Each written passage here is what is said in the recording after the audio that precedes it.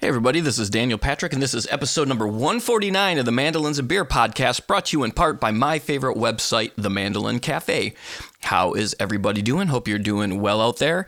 I still sound a little congested. It's because I have some post-COVID bronchial issues going on here. Just trying to shake this nonsense, but what are you going to do? What are you going to do? You know what you're going to do? You're going to listen to a great episode with Don Stiernberg, who's got a brand new album out. It's available today. It's Bandcamp Friday. Today is September 2nd. And what Bandcamp Friday means is if you go to Bandcamp and purchase any albums from any of your favorite artists, they get all the proceeds. And they do this once a month, so it's really a great time to do it. And no better time than now, because this album is available on Bandcamp. And there's links in the description. There's links at mandolinsandbeer.com where you can click on it and go right directly to the page and buy it. So I recommend you do so. It's a fantastic album. As always, Don is cream of the crop player, man. I'm such a fan, and he's such a great guy. Really enjoy talking to Don whenever I get a chance. So Rhythm Twist is available today. Man, episode number 150 is right around the corner, and I'm so stoked for you guys to hear the guest. It'll be a two-parter, and I also have a new sponsor starting next week as well. So that's really exciting stuff. And I'm going to also debut a Thomas Castle song off his new album. It's coming out in a few weeks. Great stuff. His new album's fantastic, so I can't wait. We're going to talk to Thomas here in a few weeks. Also going to talk to Frank Sullivan, who's got a brand new album today, too. These episodes are a little pushed behind, though, due to my COVID nonsense there. So anyhow, great stuff coming up. So I want to thank you all for listening to all these episodes. I can't believe we're getting to episode number 150. Still going strong, and I appreciate everybody here who listens. If you haven't done so yet in any of these episodes, if you could just leave a review or a star rating wherever you're listening to this, and a comment if you could. I mean, all that stuff goes a long way in getting it in the interwebs and rankings and good stuff like that. So, and again, along with all the people here who have been listening, I really want to thank my sponsors, starting with Peghead Nation. Actually, starting every episode with Mandolin Cafe, my favorite website. Scott's been the best, and to have him as a sponsor from right at the get-go, it's been a huge honor, as well as Peghead Nation, who's been here pretty much from the get-go as well. Peghead Nation's got the streaming video courses in mandolin, guitar, banjo, fiddle, dobro, ukulele, and bass, and you can learn bluegrass, old-time, and other styles from some of the most talented players and instructors in roots music. And in my opinion, they've got the greatest lineup of mandolin instructors going. They've got Sharon Gilchrist, Joe K. Walsh, Mike Compton, John Reichman, Aaron Weinstein, Marla Fibish, Chad Manning.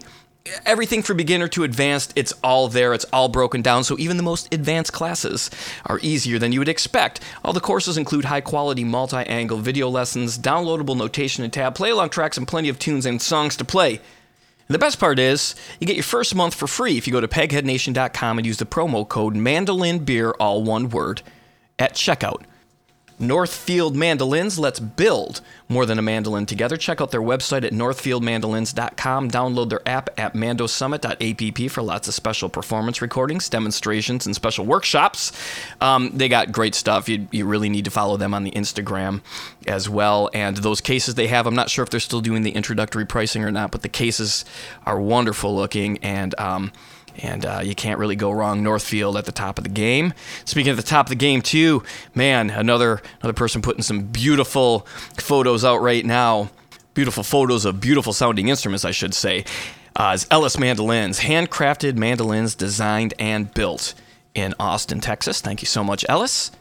Science. I am not great at science. I've mentioned it before. Probably why I play music. But who's good at science? Roger Simonoff. Straight Up Strings. Go to straightupstrings.com. They tell you how all this works on the website, but the best bet is buy yourself a set of straight up strings, put them on your mandolin, and find out why they sound so good. Hear every note of every chord. That's the tagline, and there's a reason why Tristan Scroggins and CJ Lewandowski use these on their mandolins, y'all. So be sure to check out straightupstrings.com while you're there. Also, sign up for their newsletter. Thank you to Straight Up Strings and Elderly Instruments. Elderly Instruments is your trusted source for new, used, and vintage fretted and stringed instruments for the experienced beginner player. Their vast selection of mandolins, guitars, banjos, ukuleles, and did I say mandolins, include all of the accessories and books to go with them. All instruments are inspected and set up for easy playability, and their down-to-earth and knowledgeable staff are here to help.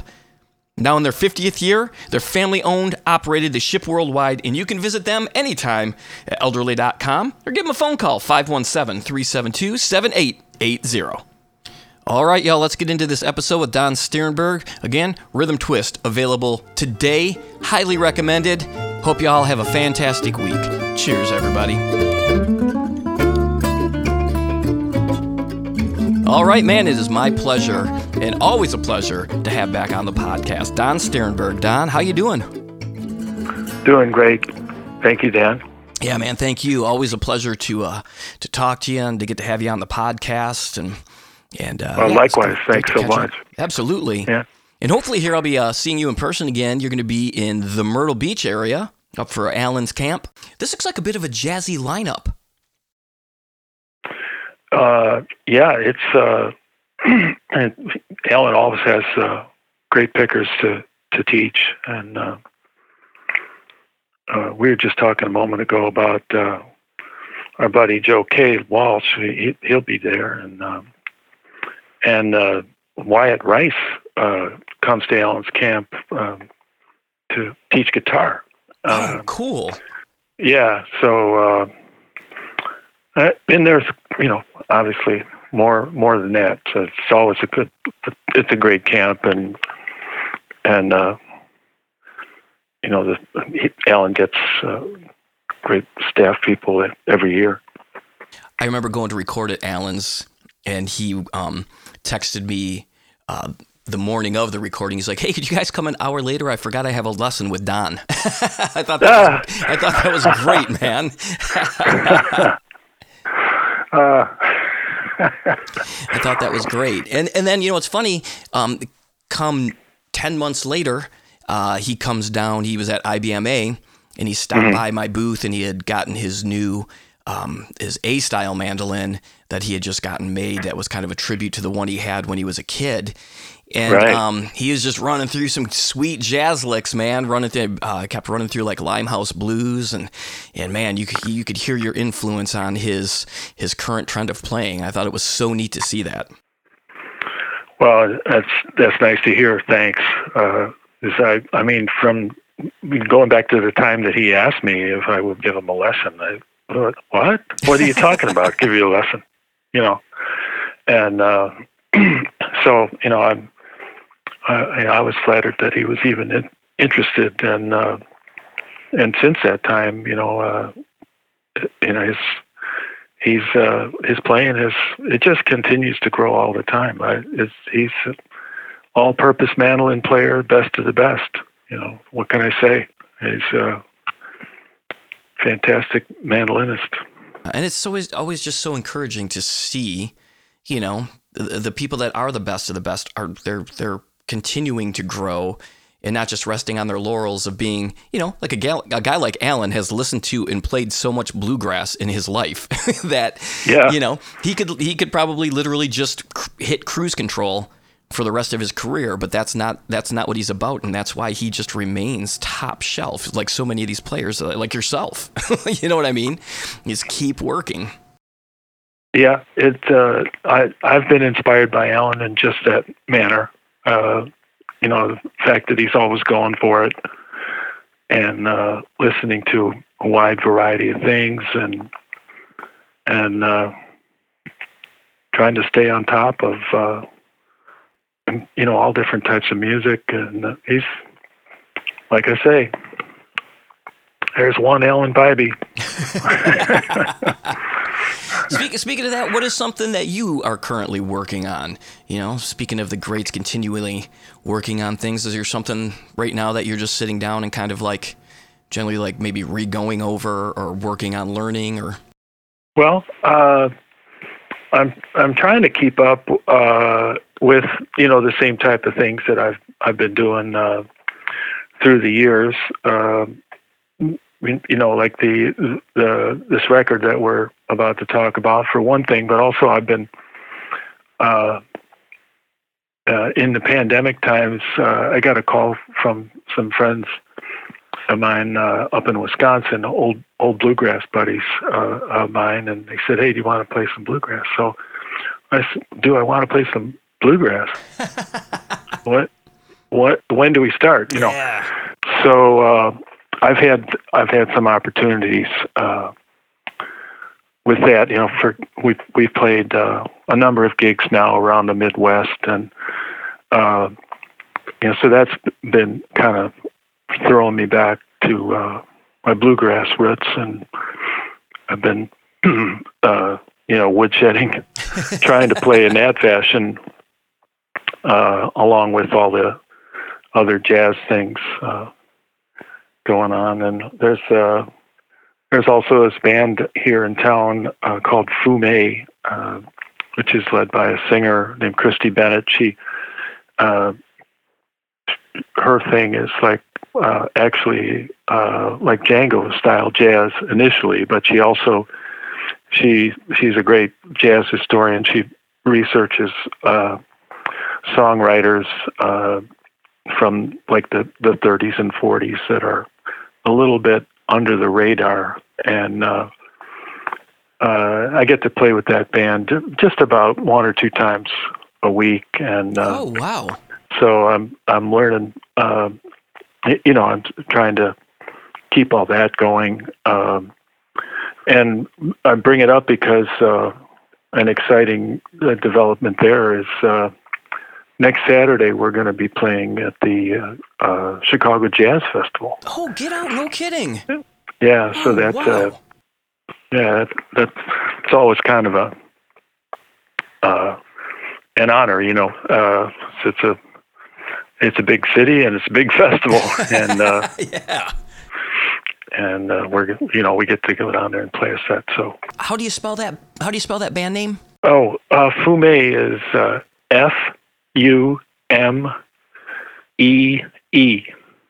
And the last E has one of those tilty things on it because it's French. So, and it's French for smoke. It means smoke. And I think she chose that. It used to be a longer name, Fume Gypsy Jazz Project or something, but now it's just Fume. I think she chose that because there's the kind of a famous picture of Django from an album cover in his time, where he's smoking a cigarette, and it's kind of, you know, you get it's a black and white photo with the white smoke kind of wafting up, you know. So, Fume.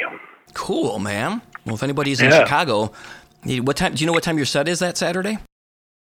Yeah, it's 11:30, and it's on the Von Freeman stage in Millennium Park. Oh, cool. Downtown Chicago, yeah. Beautiful area. Mm-hmm. Okay, and now you got this new project, Rhythm Twist, which is comes out this Friday. It's available to the general public. There's been some copies of this CD available, but digitally and Bandcamp comes out on? That's correct, yeah. And it is Bandcamp Friday this week, so people should buy it this Friday, so you guys get all the money from it. Well, that would be really nice. Yes, indeed. Right. And, you know, thanks in advance to anybody who takes the time to check it out. Appreciate that. And it is so good. I mean, just like everything you do. By the way, that you were talking about bluegrass a moment ago before we dive into this, because I'm so familiar with your jazz playing. I mean, I love all your albums. But when I saw you with Frank in Georgia, and you guys did a couple bluegrass songs, you about ripped my head off with those bluegrass chops and vocals, man. It was amazing how powerful. Well, thanks. I you know, it's the music I started with. I mean, I sort of also started playing jazz early on. I grew up listening to it, you know, in my family's house. But the first band I was in professionally was with my brother, and we had a bluegrass band. This is the 1970s now, but we had a bluegrass band based up in Wisconsin called the Morgan Brothers, and it was just you know. So I've got it in my blood ever since then, you know. When you're talking about woodshedding for those bluegrass gigs, do you have like a particular album that you go to find inspiration from? Well, I like them all, but I seem to revisit the heroes. I'll get on a kick for one band or one record for a little while. But I like all of it. But for me, I mean, I think we were talking about this one time. Earlier on, I think when we were talking about Tony Rice one time, and so I'll go back and revisit all the J.D. Crowe records, of course, and the Country Gentlemen, and my hero Sam Bush. He had a pretty good band back then called the Newgrass Revival. Yeah, so good. Or I'll listen to Alan's records, like we were just talking about Alan. I got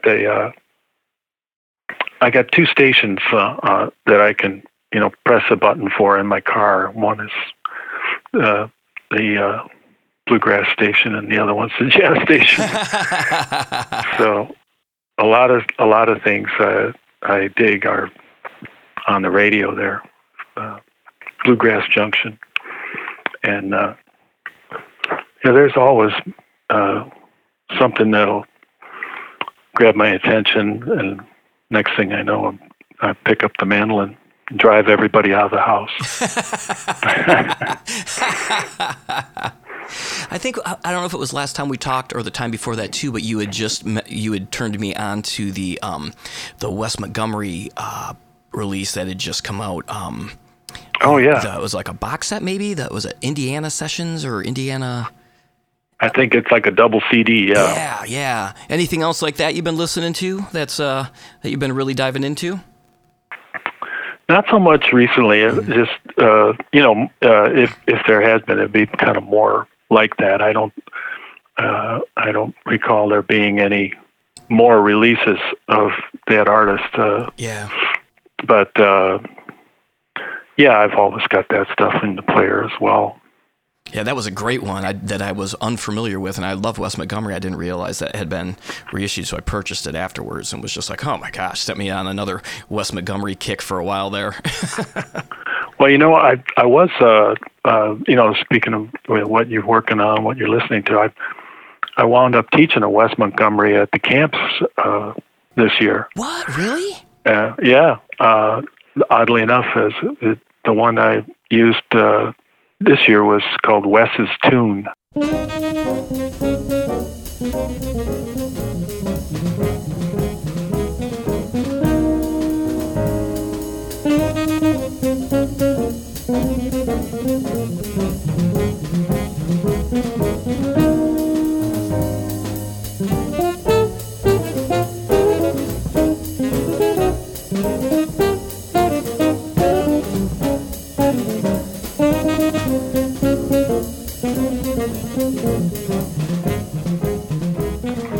And it's really it's especially fun for mandolin players, I found, because it's in A flat and it sits right there on the mandolin, and of course mandolin players are usually coming around saying A flat. We can't play. What do you mean A flat? But it really is. It's really comfortable, and it's it's not too fast, and it's one of those tunes that actually teaches you a thing or two about where things are on the fretboard. So I enjoy putting things like that together for classes. Oh man, that's amazing. Yeah, close position tunes are. I also used to be the same way. Like I would transpose. If it was E flat, I'd move to E or D or whatever to make it easier. But been doing like a Monday night kind of organ jazz gig, and we've been doing some. Oh wow! Yeah, we've been doing some John Scofield stuff where I get to play like electric mandolin, and I'm like, the keyboard player, he can transpose it if he wants. I want to learn it. This song's in E flat. Let's do it in E flat, because it really does it makes you more comfortable in close position soloing, which works. It's just that works in open positions too. You feel much more free to explore different areas of the neck. That's it exactly. And don't you find that, at one point or another, you kind of sweat the E flat for a few minutes, and then you say, hey, wait a minute, why did I shy away from this? Totally. It's just sitting there, when you see it like a map or or a puzzle, you get another reminder that we're playing the greatest instrument in the world. Yeah.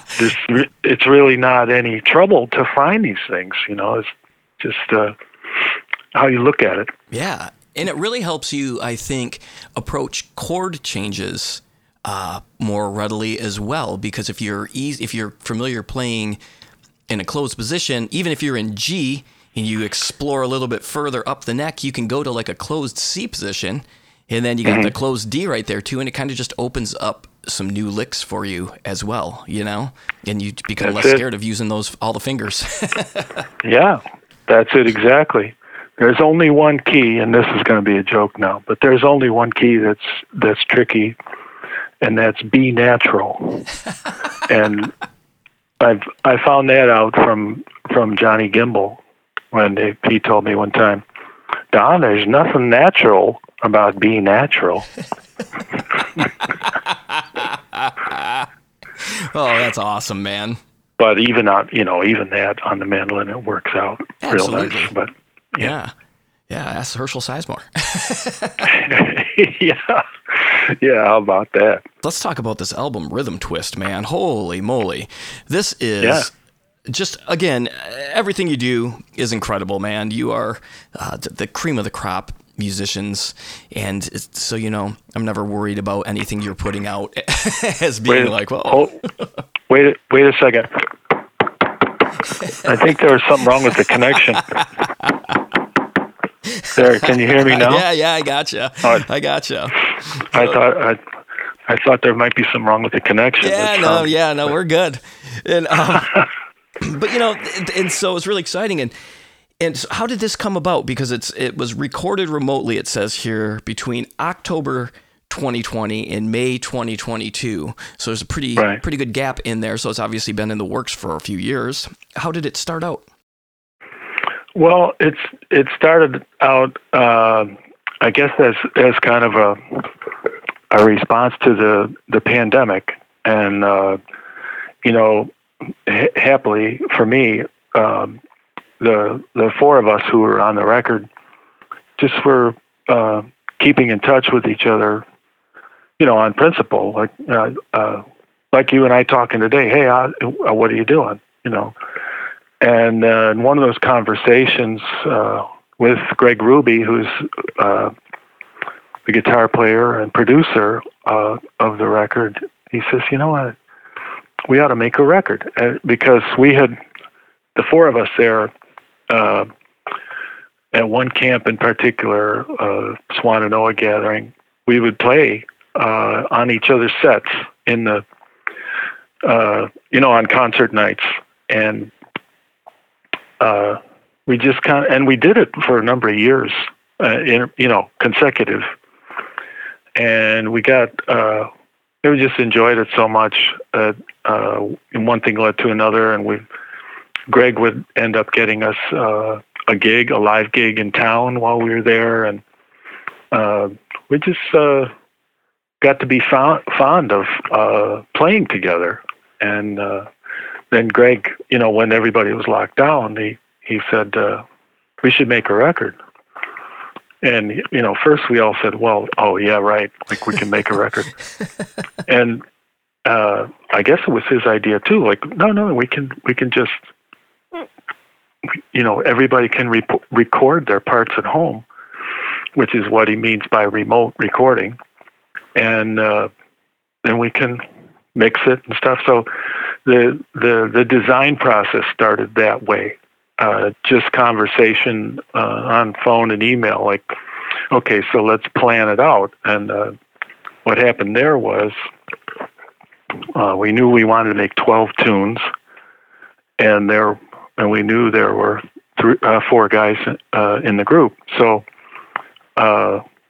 we did the math, and that meant that each player would be responsible for 3 tunes, choosing the tune, and then either writing or arranging a tune. And the tunes that we each arranged were all public domain tunes, like a lot lot of early jazz tunes and some classical things also.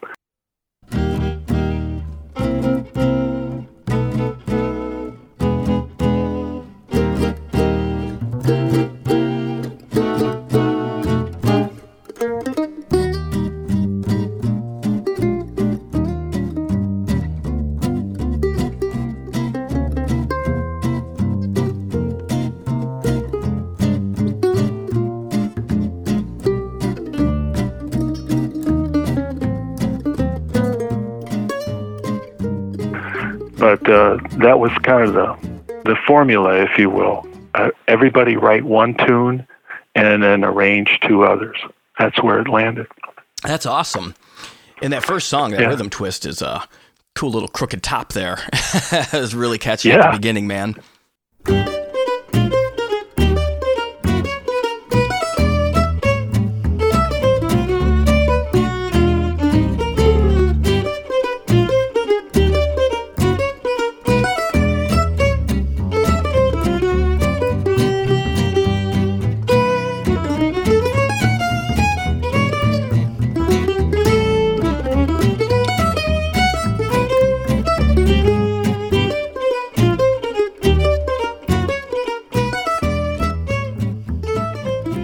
Yeah, well, that's Evan Price wrote that, and that guy, I don't know if I should even start talking about him because there'd definitely be something wrong with the connection there. I mean,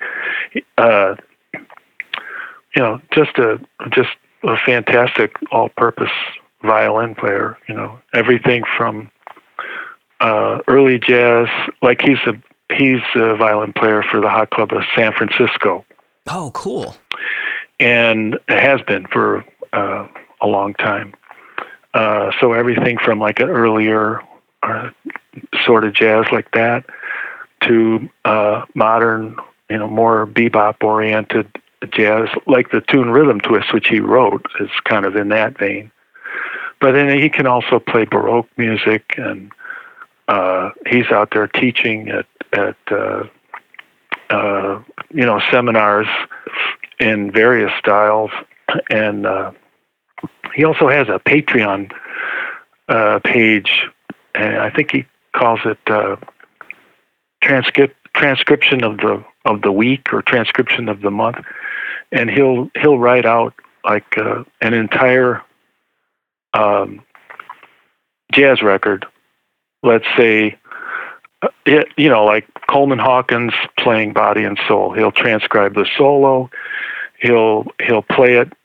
He'll arrange it for maybe 3 violins or a larger string section. He's just so thorough. He's documenting all these things, and in the spirit of having people work on their improv, and that's another thing that I would recommend people check out. He's just a really gifted musician, and it shows in that there's all that stuff is packed into the tune that we lead off with, Rhythm Twist. It's amazing. I mean, when you sent me the CD, I think before I even listened to the whole CD, I probably listened to that song 3 or 4 times. I'm like, whoa, it is tasty. Yeah. And, I got to say, I think when I heard that, leading off the CD myself, I started thinking, wait a minute, how did we get that? We got one guy on the West Coast, one guy in the Midwest, one guy in New York, and another one in Asheville, but it still sounds like it sounds like actual music. You know what I mean? It's I don't know. It feels. I'm surprised by it. Yeah, you know what? I mean, I guess when I saw it recorded remotely, I knew, again, cream of the crop guys, but you would never ever in a million years guessed that this wasn't recorded in the same room together, especially because some of this, I mean, the tunes have some parts, and they, they seem like parts that you'd have to have eye contact with sometimes, you know what I mean? And, right. yeah, and they get pulled off, and it doesn't sound even, and the mixing and mastering is incredible. I mean, well, and that's another reason to mention Evan. When we all got our parts done, and sent back and forth and posted to where people could, work with them and stuff. After everything was assembled, then Evan was the guy who mixed the record as well. And as far as like you were mentioning, tunes with parts, that goes back to, kind of the assignment that we gave each other, which was, you arrange these 3 tunes, or, compose one, arrange 2. So we would circulate that paperwork around. Of course, there's no paper anymore in life. It's all, right? Right. But, we'd post on our, online, okay, here's my tune. And whoever was the arranger would say, would have notes in front, like, okay, I'd like the mandolin to play this part, and then at letter B, we'll switch it over and have the guitar play, and then we have a bass solo at C, So the stuff was written down, and we could all deal with it individually like that. But even so, the fact that it all kind of dropped into something like that sounds like 4 guys sitting in the living room playing is right. Something I've been real excited about. That's the amazing thing, I mean, that musicians found during the pandemic was there are alternate ways now to be able to compose and to create income and to reach an audience, and I think everybody took the time to learn that. And, again, why I say the recorded remotely is surprising on this album is just because, there is so much bad stuff too that you see, like, people are like, I say bad, but it's not professional sounding. It's just 4 friends getting together to do something like that and posting it online, but it's obvious they weren't in the same room, Right. and that's just for fun. I shouldn't say sounds bad because they're just doing it for fun, but this doesn't sound at all like it was recorded remotely. I mean, it's amazing. Yeah, maybe I shouldn't even confess that here on the air, but right. It just kind of, like I say, it surprised me, and I guess actually I'm proud of the fact that it came out as well as it has. Oh, you should be. I'd be putting it even in bigger letters because people be that's amazing. Did you record at home, or did you go to a studio nearby and do it your recording for your parts? That's a good question. I did all mine right here in the same room where I'm sitting now talking to you. No kidding. Yeah. What was your? And go ahead. I think I can speak for the other, for Craig and Kevin and Evan also, that they did it the same way. Mm-hmm. Each of us in our home studios, if you will. Yeah. What was your setup as far as microphones and preamps and different things like that? Well, a couple different setups. I did some things. A few things I did mono with just one microphone, mm-hmm. And for that I have a mic that I picked up a few years ago of a company named Avantone, and but it's basically a pencil style, pencil shaped condenser mic. Yeah. And what's different about it is it has a lot of different capsules for polar patterns. Oh wow, really cool. Yeah, so I've actually got it to work live with because if you get a really tight pattern on there, you can use a condenser mic on stage without feedback, and or almost, I guess, without feedback. But so that was what I did sometimes, and then I also have a pair of I think are KSM 141s.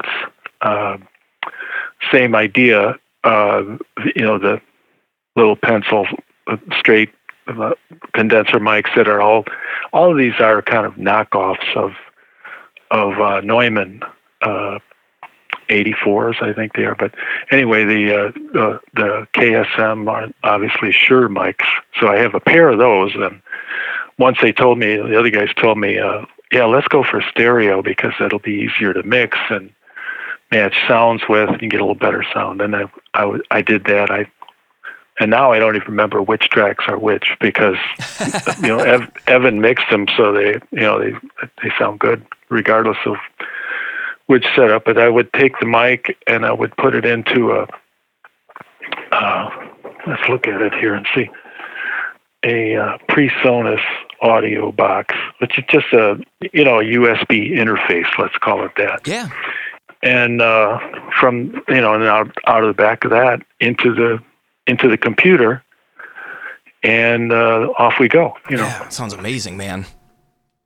And did you use which mandolin did you use? Because I know you've also gotten a one of the Apitius mandolins as well. Did you get an Apitius? You've had an Apitius. Oh yeah.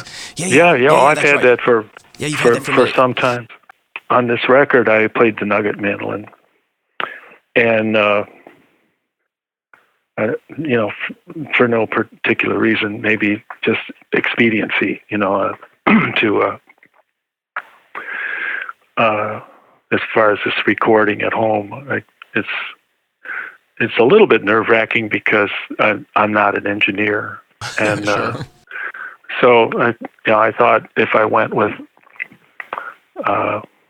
old reliable, it might kind of speed things along. Just I know what it sounds like, and so it wound up being what I used for this whole project. When you used the one mic, where did you point it at? With one mic or two, I aim towards the lower F hole. Oh, okay, cool. And so if it's mono with one, kind of like about even with the bridge, or maybe a little bit to the right of the bridge, and towards the F hole. And the distance is, I'm guessing now, but maybe 5 or 6 inches. And then if I'm in stereo, I aim at that same spot, but with the mics coming in at a one from the right and one from the left, but they both aim at that same spot. Gotcha. Cool. That's just it's like an imitation of what I see my friend Steve Rashid do when I record my own records over at his studio. And he uses nicer microphones, of course, but he sets them up in that way, they look like a V, when you get a pair of them and aim them at that spot, Right. I don't know what, I forget my math about angles, like if it's 20 degrees or 25, I don't know, but it looks like a V to me. Right. Yeah, I'm terrible. That's why I play music. Right. No math, really, except at the end of the night. Yeah. Let's talk about the tunes that you picked. Track 3 is the first one, it looks like, that you picked and arranged. Look Down That Lonesome Road.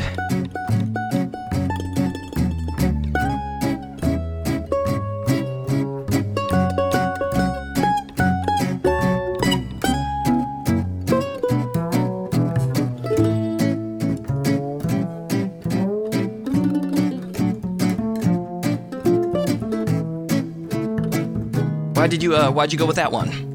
Well, I love the tune for one thing, and I love the chord progression in it, and the melody, and it was as I mentioned, as far as the jazz tunes that are on there, they're all from that earlier era, like actually going back to the beginning of jazz. I think there was a Louis Armstrong Hot 5 or Hot 7. I can't remember the specific record, but he did Look Down That Lonesome Road, which is, when there's lyric on it, it's kind of a gospel-oriented tune. And as the years went on, it was covered by even Frank Sinatra. And but where interestingly enough, again going back to my roots, and I think the first time I heard it was on the Country Gazette record, a live record that they did. Alan Mundy and Byron Berline and them cats. I think Roland was on that one too. With they had like a bluegrass feeling. Look Down That Lonesome Road, and I've always loved the tune since hearing that. But then this time, he cast it in kind of the kind of a jazz or swing vein, and I had to change keys for each guy when you start with and it was one that I thought that would sound cool with the bass playing the melody. So it opens up like that with arco bass actually, and I started. I wanted. I took. It was nice to give Kevin. He's such a great bass player, and so I wanted to make sure he got some space in some of these things. And so he starts off stating the melody, and then and soloing a bit later too. But as we shift from instrument to instrument, it's a different key for each guy. Oh, that's cool. All right, and then the next track up here, which I love this song. One of my first, before I became more rounded as a musician, I was really into like some blues stuff, and then that led me to jazz. And I had picked up like a Chet Atkins and Mark Knopfler album, and they covered "There'll Be Some Changes Made," and it was great. And I think it even had like some talking during each other's solos, which was really fun to hear. Yeah, I think they kind of wrote their own lyric for it. Yes, if totally. I remember. Yes. It's like talking about being a guitar player, and which Chet was pretty good at. Yeah, he's all right. I got to dig that one out. I remember it being pretty funny as well as having them hot licks.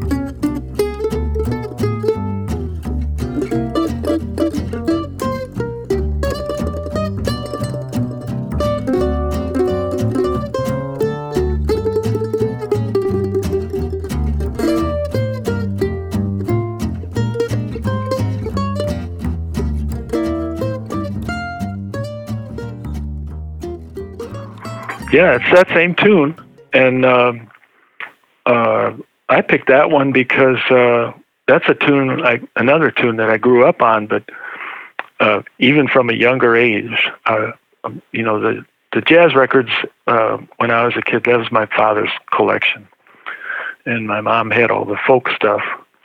But there in my dad's jazz record collection, there was a handful, like several titles by Eddie Condon, who led, I guess a lot of people would call it a Dixieland band,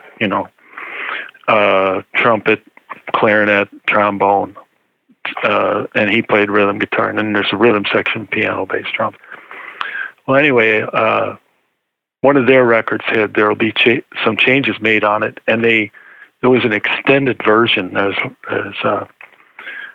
the record I grew up listening to was their version of "Changes Made" was, I don't know, 6-7 minutes long, and it had so that one's been stuck in my system for, I can't even say how many years. I don't want to say how many years. And when it appeared on a list of things that we wanted to refer to, as I mentioned, public domain early stuff. I said, "Oh man, with these players, this is now it's the time. Let's write it up." Because it's just so much fun to play on. The chords go everywhere, and you'll hear when you hear the cats play on it. The tune gives everybody a lot to comment on. I mean, all these tunes really do. All these tunes, each player really gets a spot, and the best thing is it never becomes overwhelming. I was just talking about a particular album. I don't want to say which album. It's not in this genre, but I don't want to ruin anybody's favorite album. But it's like a live jazzish album, and it's like everybody gets a solo on every song. And by song 3, you're like, I don't need another bass or drum solo. Right. We're gonna go for a third drum solo here. It's too much. Well, yeah, and then the problem becomes if you make a record that way, then you can only do 2 or 3 songs. Right, yeah. Yeah, for sure. Right. But everybody here, they everything is, I mean, you can tell you're all pros, everything is really, it's not out of control or ever overwhelming. It's always really inspiring and in times like just jaw-dropping the note selection. Well, thank you for that. And if I were to be bold, I would add that the 4 of us, I think I can speak for the other guys with this, but we all love each other's playing, and I noticed that when listening to after this record was mixed, that one of the things that makes it sound more like live or live in the studio altogether music is you'll hear one player in his solo play a little melodic gesture, let's say, and then the next cat comes in and there's that melodic gesture. He picks it up and he develops it from there. So the whole record has this conversational quality that we all like, and I know, at least from my standpoint, I love what these 3 other guys play, no matter what type of tune, no matter, they just play wonderful melodies on everything. Yeah, agreed. And then the last track is one you wrote, and it's Swingin' Noah.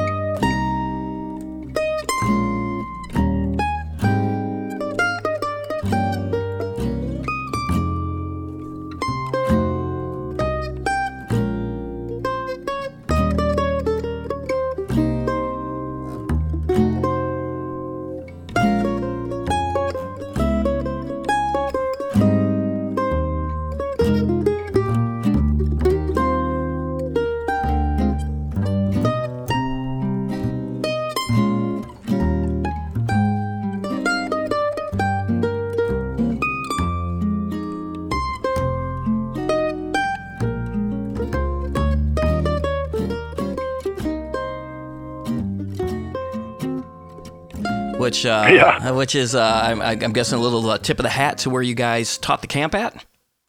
That's it, exactly. Yeah. At least in the title. Yeah. Sure.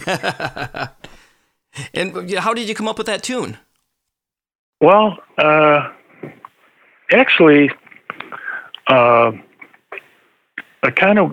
was inspired in some ways by a tune that I can't pronounce the title of very well, but I was listening to a Borelli Legren record, and it was live, and he had this tune. Oh geez, I can't even try this. It's the name of a place in France, and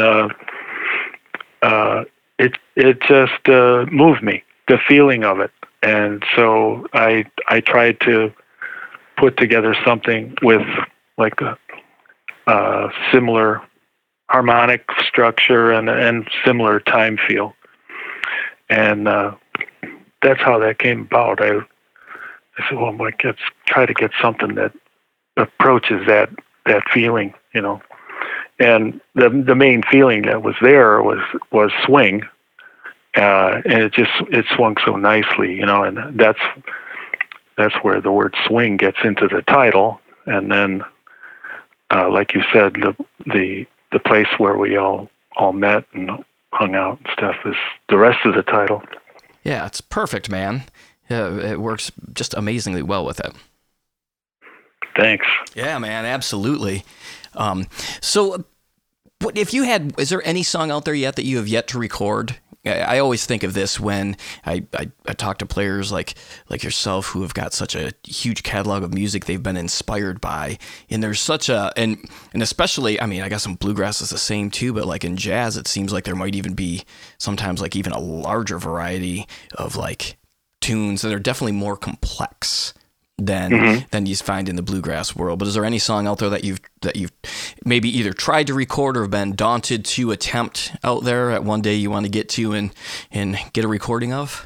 Well, I'll tell you, I have lists of those.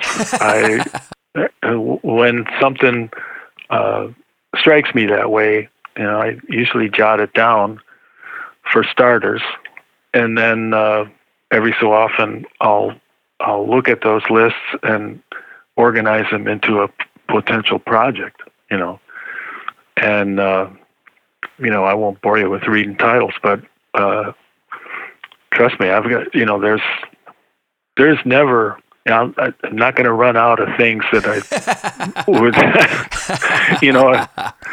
I'm not going to, I'm never hurting for more things that I'd like to try to either to play live or record. But yeah, because another way I look at it too is, that one would sound really good on the mandolin. In addition to being drawn to a certain musical feeling, quite often it's based on that. Like, oh wow, why didn't they have mandolin on there? That would sound perfect on the mandolin. I write it down, and I hope I can get to even part of these things that I've got sitting waiting for me to work up.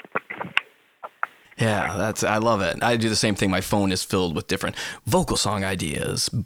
Bluegrass this song up, or what about just the instrumental bluegrass version of this song? Yeah, it's never ending. Right. Well, and me too. I got bluegrass lists. It's just a matter of which page am I looking at in the notebook. Right. Here's my bluegrass album if I ever could get to make that. And I would love to hear a bluegrass album by you. Oh, thanks. Man. Hope so.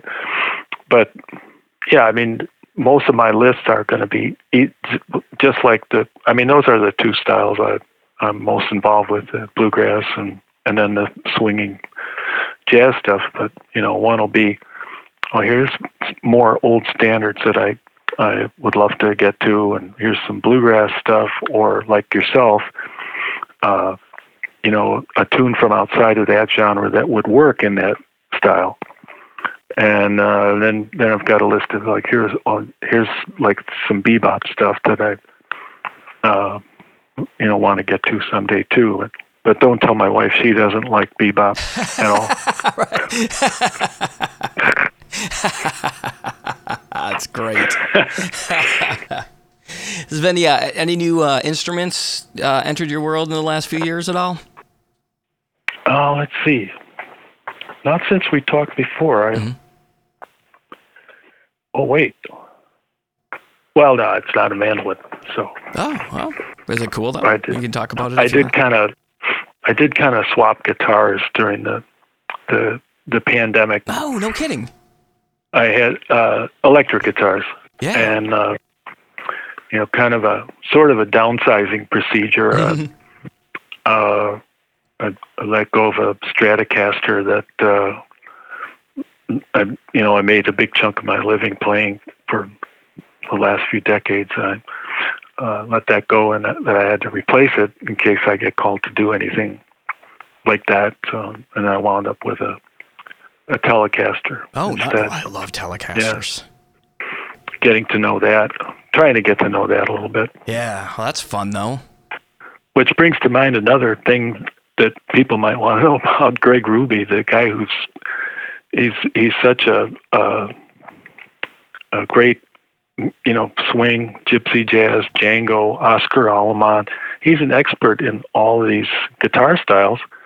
But then in Rockaway Beach, near New York City, where he lives, he's also playing in a surf band out there. Oh, really? Yeah. So, I guess that's another thing with these four guys on the record. We all share these kind of wide interests. We all like to,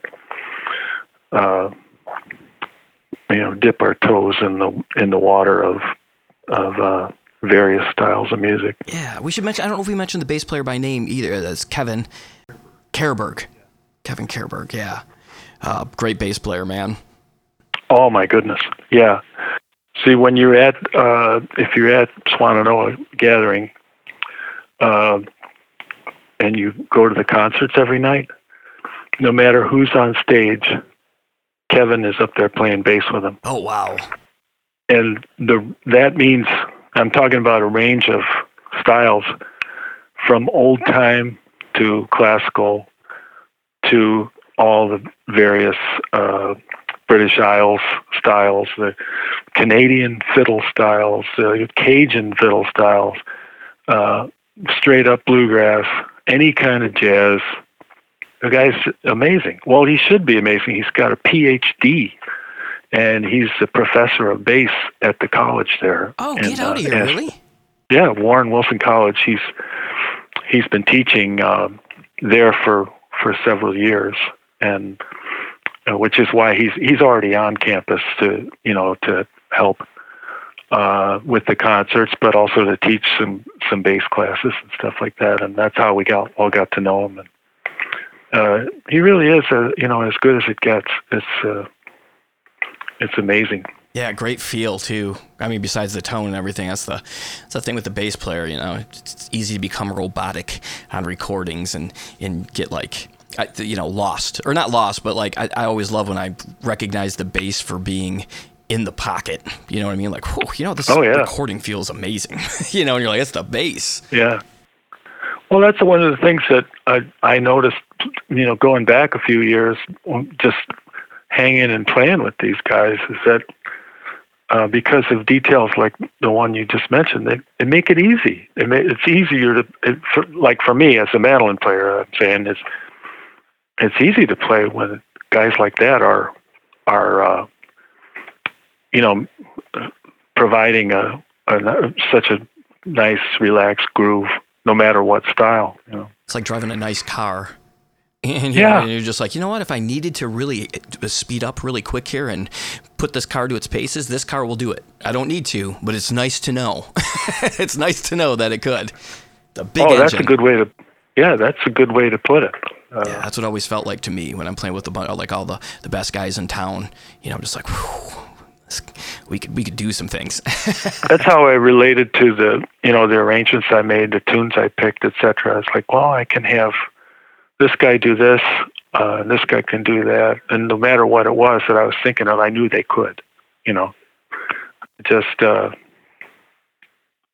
between that and the like I say, the conversational aspect of things, the fact that we all like each other, it was really fun.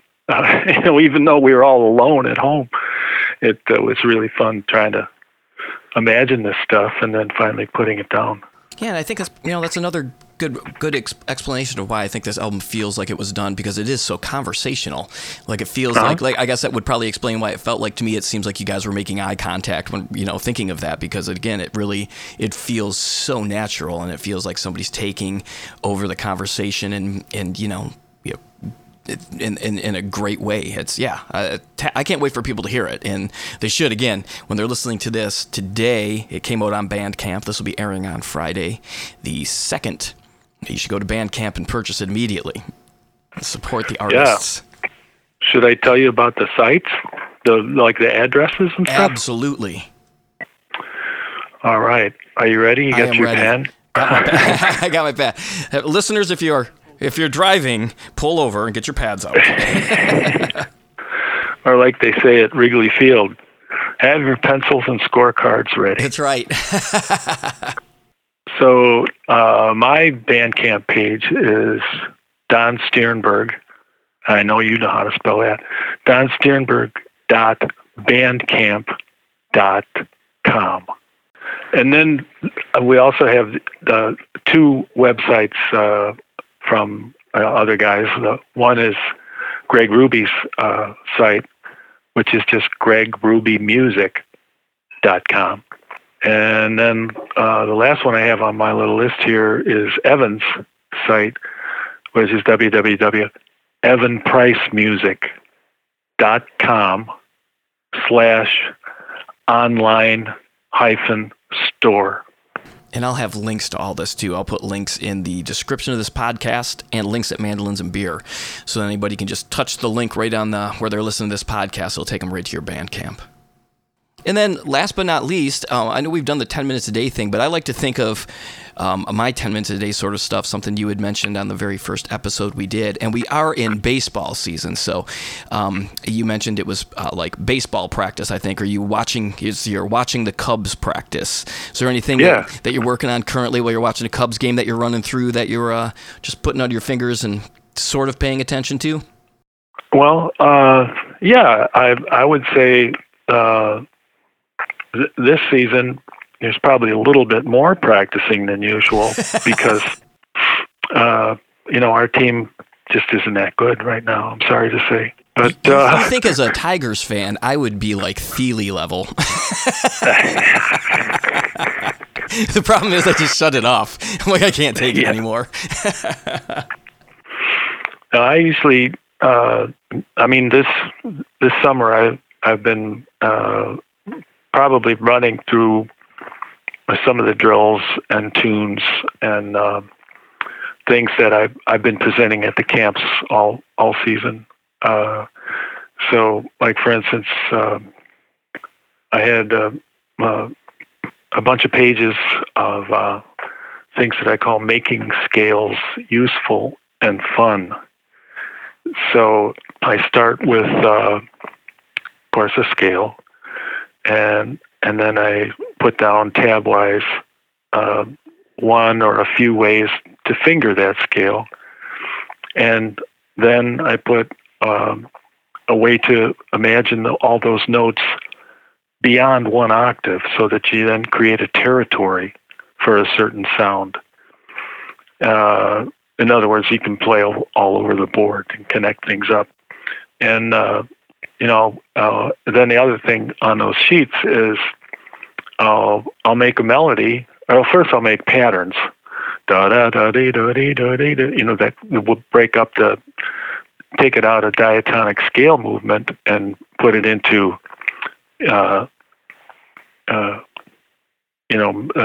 mathematical patterns. Yeah, like broken thirds.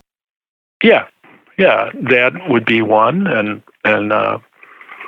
there's other, I've done it for several keys, and each key then I change what the pattern's going to be too. But I've just kind of off the top of the head things that I would sketch out, and then last but not least on these sheets, I would have a sample melody. Okay, now that we know where we're going in such and such a key, what would a melody sound like? Let's make one up. So I'll going back to Cub game drills, I'm usually running those kind of things. Yeah, that's awesome. And those wacky bebop heads that I'll never play a tempo, but they're still fun to play and work on. Does your wife watch a Cubs game with you, or no? She's like, he's playing these bebop heads and watching the Cubs. I'm out of here. Yeah, she does watch, but yeah. That's awesome. Yeah. Don, it's always great talking with you, man. It always puts a big smile on my face, and it still blows my mind. I get to have conversations with some of my musical heroes like yourself. It really is, and And the fact that you've come out multiple times, I really, truly, truly appreciate it. And I think people are going to absolutely love this album. And congratulations on another incredible recording, buddy. Well, thank you, Dan. Same goes for me. I love talking to you, and I'm grateful for all you do for all of us mandolin pickers and for the mandolin itself. Man. Thank you so much really, for saying really that. Awesome. Oh, thanks. All right, there you have it. Another incredible episode with Don Stiernberg. Go out and buy the brand new album Rhythm Twist. It's available today. So whenever you listen to this podcast, you can get it at any time. All the links are in the description and at mandolinsandbeer.com. Thank you all for listening. Thank you to my sponsors. Have a great weekend. Cheers, everybody.